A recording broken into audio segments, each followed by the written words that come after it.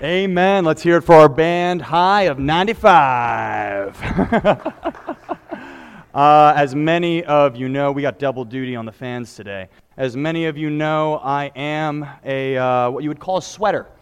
And so by the end of this, I'm probably going to be a puddle. So we're just going to have to deal with it. We're going to embrace it, not literally because social distancing and gross, but that's just what's in store for us today. So hopefully we've got more than that. We're going to start a new series today. It's called Longing for Home. And just to kind of put that series in context, Pastor Josh in the last series talked about the end of the world and how the end is nearer. And in that series, he talked about the end of the world and the difficulties that this world will go through, but also the beautiful end that Christ has in store for us. And so last week he ended the series by talking about the things that Christ calls us to do as we move towards that end. Some of you listen to what Jesus calls us to do, and maybe you're new to Christianity or you're interested in Christianity, and you heard all the things that Christ calls us, and you thought to yourself, why would I want to do all these things? This seems like a lot. Maybe you're a Christian and you thought that. It's like, man, Christ calls us to do a lot of things. Why would I want to do that? Well, that's what I want to talk about in this series, because I believe from the short time that I've lived this life on this earth that all of us, in the deepest desires of our heart, long for Christ and what He offers us. I believe we all have what I call a longing for home, which is what the title of this series. I also believe that especially now, in the middle of everything that is going on, all the difficulties that we are experiencing as a community and in our personal lives, that our longing true home for Christ and for what He offers us is revealed now more than ever. And so this week, we're going to be addressing the longing for home and how different people choose to deal with it, but then how Christ calls us to embrace it. Next week, we will get practical about what it looks like to live with this longing, and then finally, we're going to be looking at what we are longing for and spending some time worshiping Christ and worshiping everything that He is offering us and has in store for us. And then we'll understand why all the things He calls us to do, how we can do those things with joy because of His great love for us.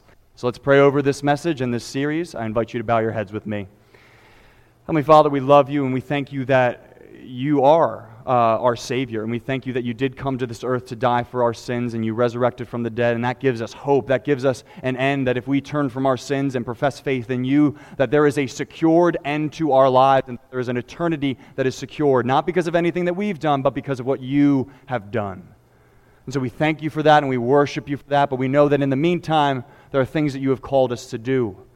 And so help us to live through this world, live through these shadowlands like we'll talk about next week, and please bless this time. We love You. In Christ's name we pray. Amen. So I don't know about you, but I have found myself in this past season sleeping more when I can. Is anyone else tired? Anyone else just tired and weary with everything that's going on? I'm glad I'm not the only one. It has been a rough couple of months. I recently realized that we are 6 months into 2020. We are 6 months into 2020. And I just remember all the optimism that was there in January, how people were talking about having 2020 vision, and we were so excited for the future, and then none of us were prepared for the proverbial punch in the face that 2020 has been. It's been tough. It's been tough. COVID-19, everything that goes along with that. There has been economic instability for many. There has been acts of racial injustice, and there's been tensions there that we've been working through. There has been responses to that have also been very difficult for us to wrestle with. A lot of politics going on surrounding those things. For parents, your kids are home more often, which is an adjustment, I'm sure. And for kids, you're with your parents more, which I'm sure is also an adjustment. And so all this is the umbrella that is over your regular struggles of your personal life. You know, your life is still continuing and there's still drama that goes along with your own personal life. And so not only are you dealing with a pandemic, not only are you dealing with everything that's going on in the world, but you're also dealing with your own personal struggles. And so some of you are experiencing difficult things and you have to wear a mask in the midst of it all. And so it's a tough time. Now, there's been a lot of good that has come out of it. People are educating themselves on racial issues, and justice is being served in some amazing ways. We are adapting to the changes of COVID-19, and as with the history of humanity, when there is a common sort of enemy, we are all able to unite, and we're able to work together, so we're seeing more unity coming through this pandemic, which is really good. I want to give a shout-out to our community support team. Please give them a round of applause, because they have been doing incredible things, showing the love of Christ to our community here in Delco. And so there has been some really good things that have come out of it. But even though there's good in the midst of the difficulties, whenever you ask someone how they are doing, it seems like the answer is always through a sigh, I'm all right. And no one seems to be thriving under these conditions, and that leads us to the understanding that is the title of our sermon today. It's not supposed to be this way. It's not supposed to be this way. We weren't meant to live like this. In quarantine, with travel restrictions, you're not able to see certain members of your family. Colors are constantly changing back and forth in our state. I think we're in purple now. I don't know what that means. Everyone's wearing masks everywhere. We're unable to go to church. Some people are still live streaming at home. We're unable to go to restaurants and gyms and all of these things. We're limiting gatherings, and all these things are necessary and important. So I'm not bashing them at all. We need to do this. We're in this together. But it's not supposed to be this way. It is important to note, however, that this phrase could also have been said for life before the pandemic. This was highlighted by the racial injustice that has been brought to light recently. The nation was upset, not only because these situations happened, but because they had happened before all of this.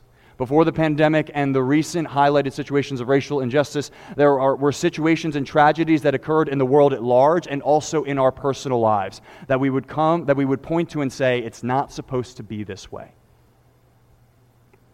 You see, this is part of the universal human condition. We are all born with this intrinsic desire for a perfect world, a world how it is supposed to be. And then we all experience this disappointment when we realize that the world is not.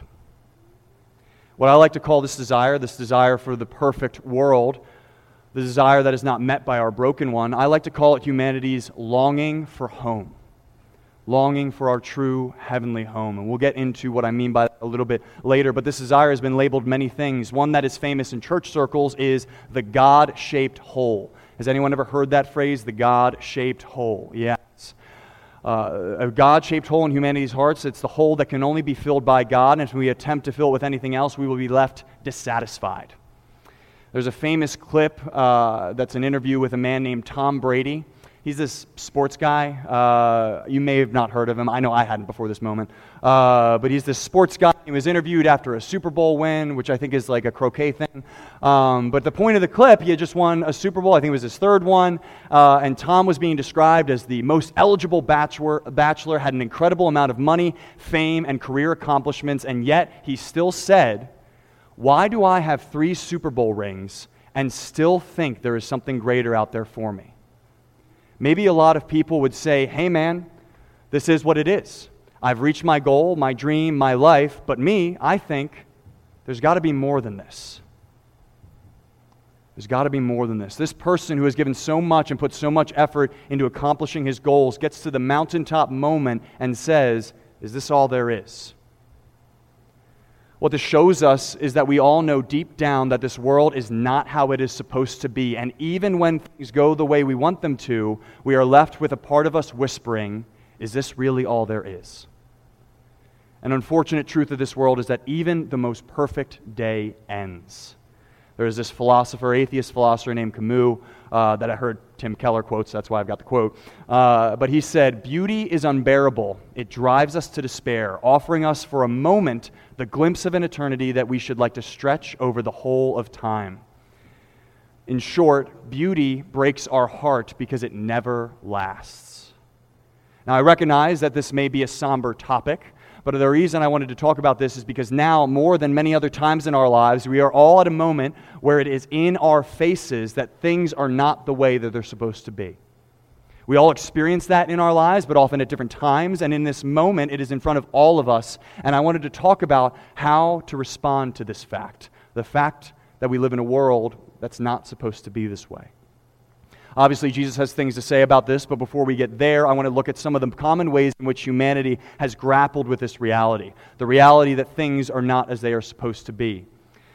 One common response to a world that we know is not how it is supposed to be, and one where the best experiences do not fully satisfy the desires of our hearts, is that we can become cynical and resentful. Last time I preached, I gave a quote from Teddy Roosevelt called "The Man in the Arena," and in that quote, he labels two types of people in this world. The people that are actually in the arena trying to make a difference, and then the cynics and the critics on the sidelines that are making fun of and tearing down the people in the arena. Disappointment in this world is one of the reasons that we become cynics. Cynicism is ultimately boiled down to distrust. You distrust the world, you distrust God, you distrust relationships, products, organizations, companies, and people learn to distrust when trust is broken, when certain expectations that we have are not met. A cynic is someone who enters into this world with excitement and high hopes and joys, but then they are disappointed by this world and they become jaded and resentful. Do you guys remember your first crush or your first relationship? Maybe it hasn't happened yet, but many of us here, I'm sure, have experienced that, our first crush, our first relationship. For me, my first relationship came when I asked this girl to prom in high school, and I liked her a lot, but I thought that she didn't like me.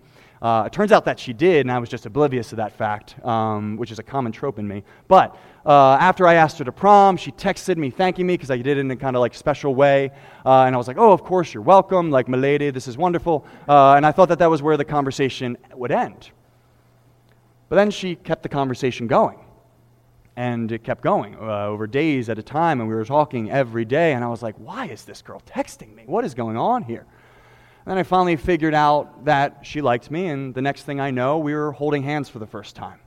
I used this technique that I patented called the pinky technique, where we were watching a movie together, and I slowly but surely inched my pinky across the couch, and then eventually we were holding hands. It was amazing. I would highly recommend it. It is the slow and steady technique. We think we were watching a 2-hour movie, and it took me about an hour and 45 minutes to make my pinky across. But yeah. I'll give you the full technique later. But that was a beautiful, amazing moment, one that I still look back on fondly. And I'm sure many of us have experienced things like this, or maybe if you haven't experienced that in a relationship, you've experienced moments where you look back on and you smile because it was such a beautiful time in your life. We all have experiences like this, especially your first relationship, your first time in love, and you're like, oh my gosh, this is beautiful, this is amazing, puppy love, it's intoxicating. But then you break up. And we all know how hard and devastating that can be. I've shared before, I still have a hard time listening to Coldplay. I know it was all yellow, but still, I'm pretty blue. Sorry for that. These moments hurt, though, and I know that these are light examples, but I know for a fact that all of us in different ways have experienced our fair share of disappointments and hurt throughout this life. We have expectations, desires for how our life will go, and those desires, expectations, and dreams are hit, sometimes hard, with reality and with the brokenness of this world. Now, when our expectations are not met, trust is broken between us and this world, so we become distrustful and cynical. The next relationship comes along, and you're a little bit more guarded. You're a little bit more careful with your heart. You're a little bit less trusting. And maybe those experiences, holding hands for the first time, maybe it takes, an hour instead of an hour and 45 minutes, use these experiences when they happen, they are a little less satisfying because you're a little more careful because you're afraid of getting hurt. If we continue like this and keep getting hurt and running into disappointment, we will decide not to expect too much from life or anything. We distrust all the things that comes our way, and whenever we see young idealism, we do our best to correct them to our way of thinking. We also turn to as many escapes as we can to numb ourselves to the profound disappointment that we feel with life. We are let down by life, and so we lash out or we ignore it, and we ignore it through video games, we ignore it through entertainment, shallow relationships, television, movies, or just simply complaining. This resigned disappointment and pessimistic view of life is not what Christ wants for us. Jesus himself states that while the enemy comes to steal and kill and destroy, Jesus came, that they may have life and have it abundantly. So our longings for paradise can lead us to cynicism, but they also can lead us to hedonism. Now, cynicism is when you are so broken and you're so disappointed with the world that you have no goals. You don't want anything from life, no expectations. Hedonists takes their disappointment with the world and the fact that, even the most satisfying things are only so satisfying, and they pursue pleasure. And they decide to chase after as much pleasure as they can, the pursuit of pleasure, self-indulgence, what many pop songs called chasing the feeling. I won't spend too much time here because there are enough illustrations in this world of how the pursuit of pleasure leads to destruction and misery. Many have seen people in our lives chase after pleasure and have seen where it leads. Whatever we give our attention to requires sacrifice. Whatever we make our priorities in life will cause us to sacrifice other priorities. So if you want to be an athlete, you're going to sacrifice time with your friends in order to practice. You're going to sacrifice eating delicious junk food by eating healthy food in order to become a better athlete. And so for those of us that make pleasure the ultimate goal, we will sacrifice the love of friends, family, and often the potential we have to make an impact for the world in order to indulge ourselves. Now, there are many other ways that people respond to the world not being the way it should and the temporary pleasures of good things. Some pick up a political cause or a humanitarian cause to make the world as it should be.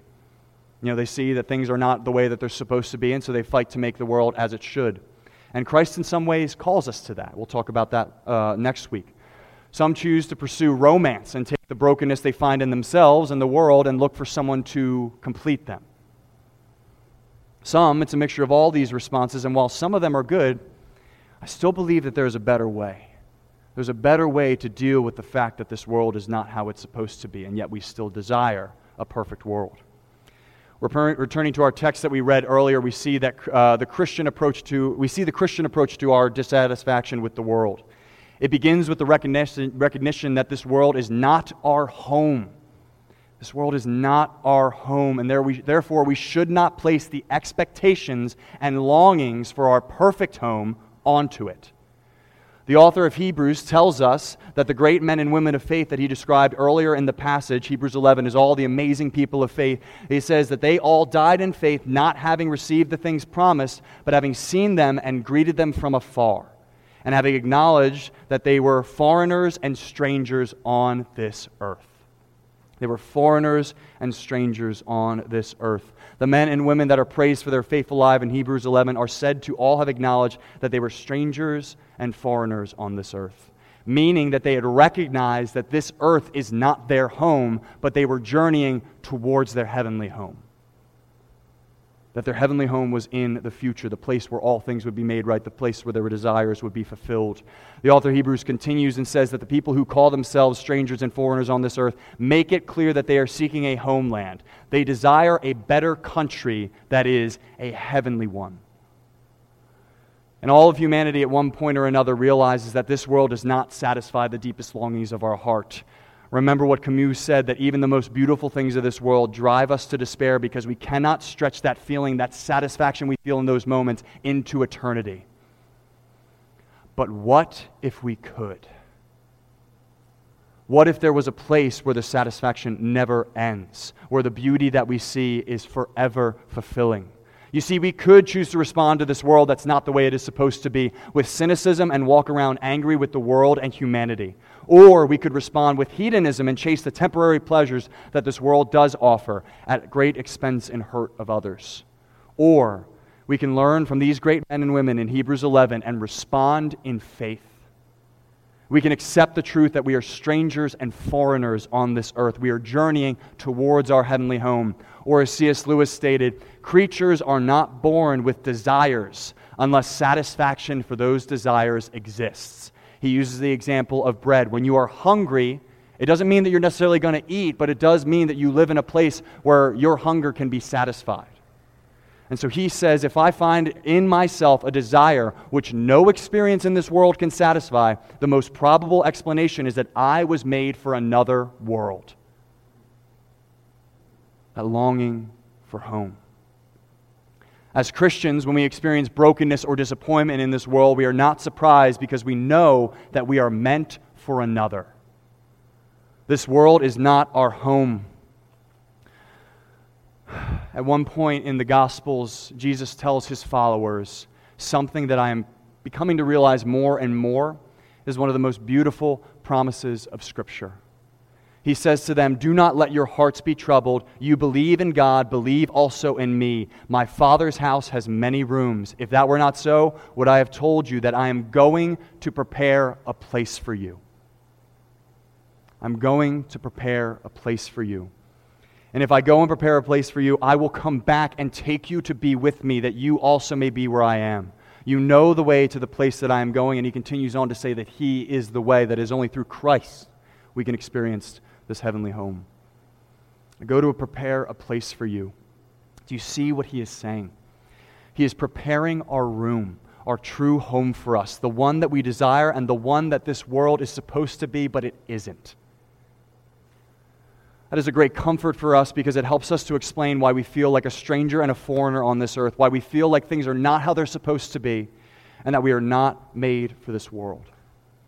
Acknowledging that we are strangers and foreigners on this earth does not mean that we do not enjoy our lives here. In fact, as we will discuss next week, it means that we will enjoy our lives here more. Acknowledging that this world is not our true home does not drive us to despair, but it means that we will stop putting unrealistic expectations on this world and each other to satisfy us. And it sets our eyes upon our heavenly home where we know our deepest longings that were created in us will be satisfied by our Creator. People that acknowledge that they are strangers and foreigners on this earth believe the psalmist when he says, "Delight yourself in the Lord, and he will give you the desires of your heart." The world is not the way that it is supposed to be. And as we have all felt over the past few months, that can be incredibly frustrating. But let us take heart that the very fact that we have knowledge that this world is not the way it is supposed to be points to the fact that there is a place where things are how they are supposed to be. Scripture tells us that the new heaven and the new earth, the place that Jesus has gone to prepare for us, that there will be no more death or mourning or crying or pain, for the old things have passed away. Which means there's nothing to cry about. There's nothing to be sad about. A place where there's no racism, no diseases, and no wealth disparity, no politics. A place where we were created for. Where the deepest longings of our hearts are satisfied by the one that made our hearts. A place where things are as they are supposed to be. And so as followers of Christ, we are all journeying towards this place, and I promise you that there is a satisfying end to our journey. An incredibly satisfying end to our journey. There is nothing like coming home after a long time away. There is nothing like being missed by the ones that you hold dear. In Psalm 116:15, the psalmist says, "Precious in the sight of the Lord is the death of his faithful servants." Which always puzzled me, because I would not think that the Lord would like to see his children die. But that is not seeing things from his perspective. The death of his faithful servants is precious in his sight because it means that after their long and difficult journey, his children will finally be home. What a privilege it will be to one day walk through the door of the new heaven and the new earth, put down our heavy pack, and embrace our incredible Father that brought us there. Before I close, I wanted to talk to those of us in this room or are watching online that are not followers of Christ. Perhaps you have had this feeling of being a stranger on this earth, this disappointment that the world does not satisfy the deepest longings of your heart, no matter how much you pursue pleasure. If you have experienced that, I encourage you to see that for what it is, the God of the universe calling you home. The same God of the universe who looked upon your sins and mine and still wanted us to be a part of his family, to have a room in his house forever. So he sent his son Jesus to take the punishment that we deserve for our sins by dying on the cross, and then he resurrected 3 days later so that if we turn from our sins and place our faith in him, we may be given forgiveness for our sins, eternal life, and a relationship with our Heavenly Father who each day guides us closer to our heavenly home. If you would like to embark on this journey, I invite you to talk with Pastor Josh, myself, or any of our board members about what this looks like. That truly is what the Christian life is, a journey home. A home that we long for and desire above all else. I invite you to bow your heads with me and pray. Heavenly Father, we thank you that there is a destination that we are heading towards, and I pray for those that have not yet accepted that gift of salvation, who are right now heading towards destruction rather than home. Lord, we have these desires, we have these longings. Help us to stop placing unrealistic expectations on this world and place them onto you. You are the one who promised us that no eye has seen, no ear has heard, what no heart can imagine what you have prepared for those who love us. We believe that, we trust in that, and we look forward to that. Be with us today. Please bring people into your family. In Christ's name we pray. Amen.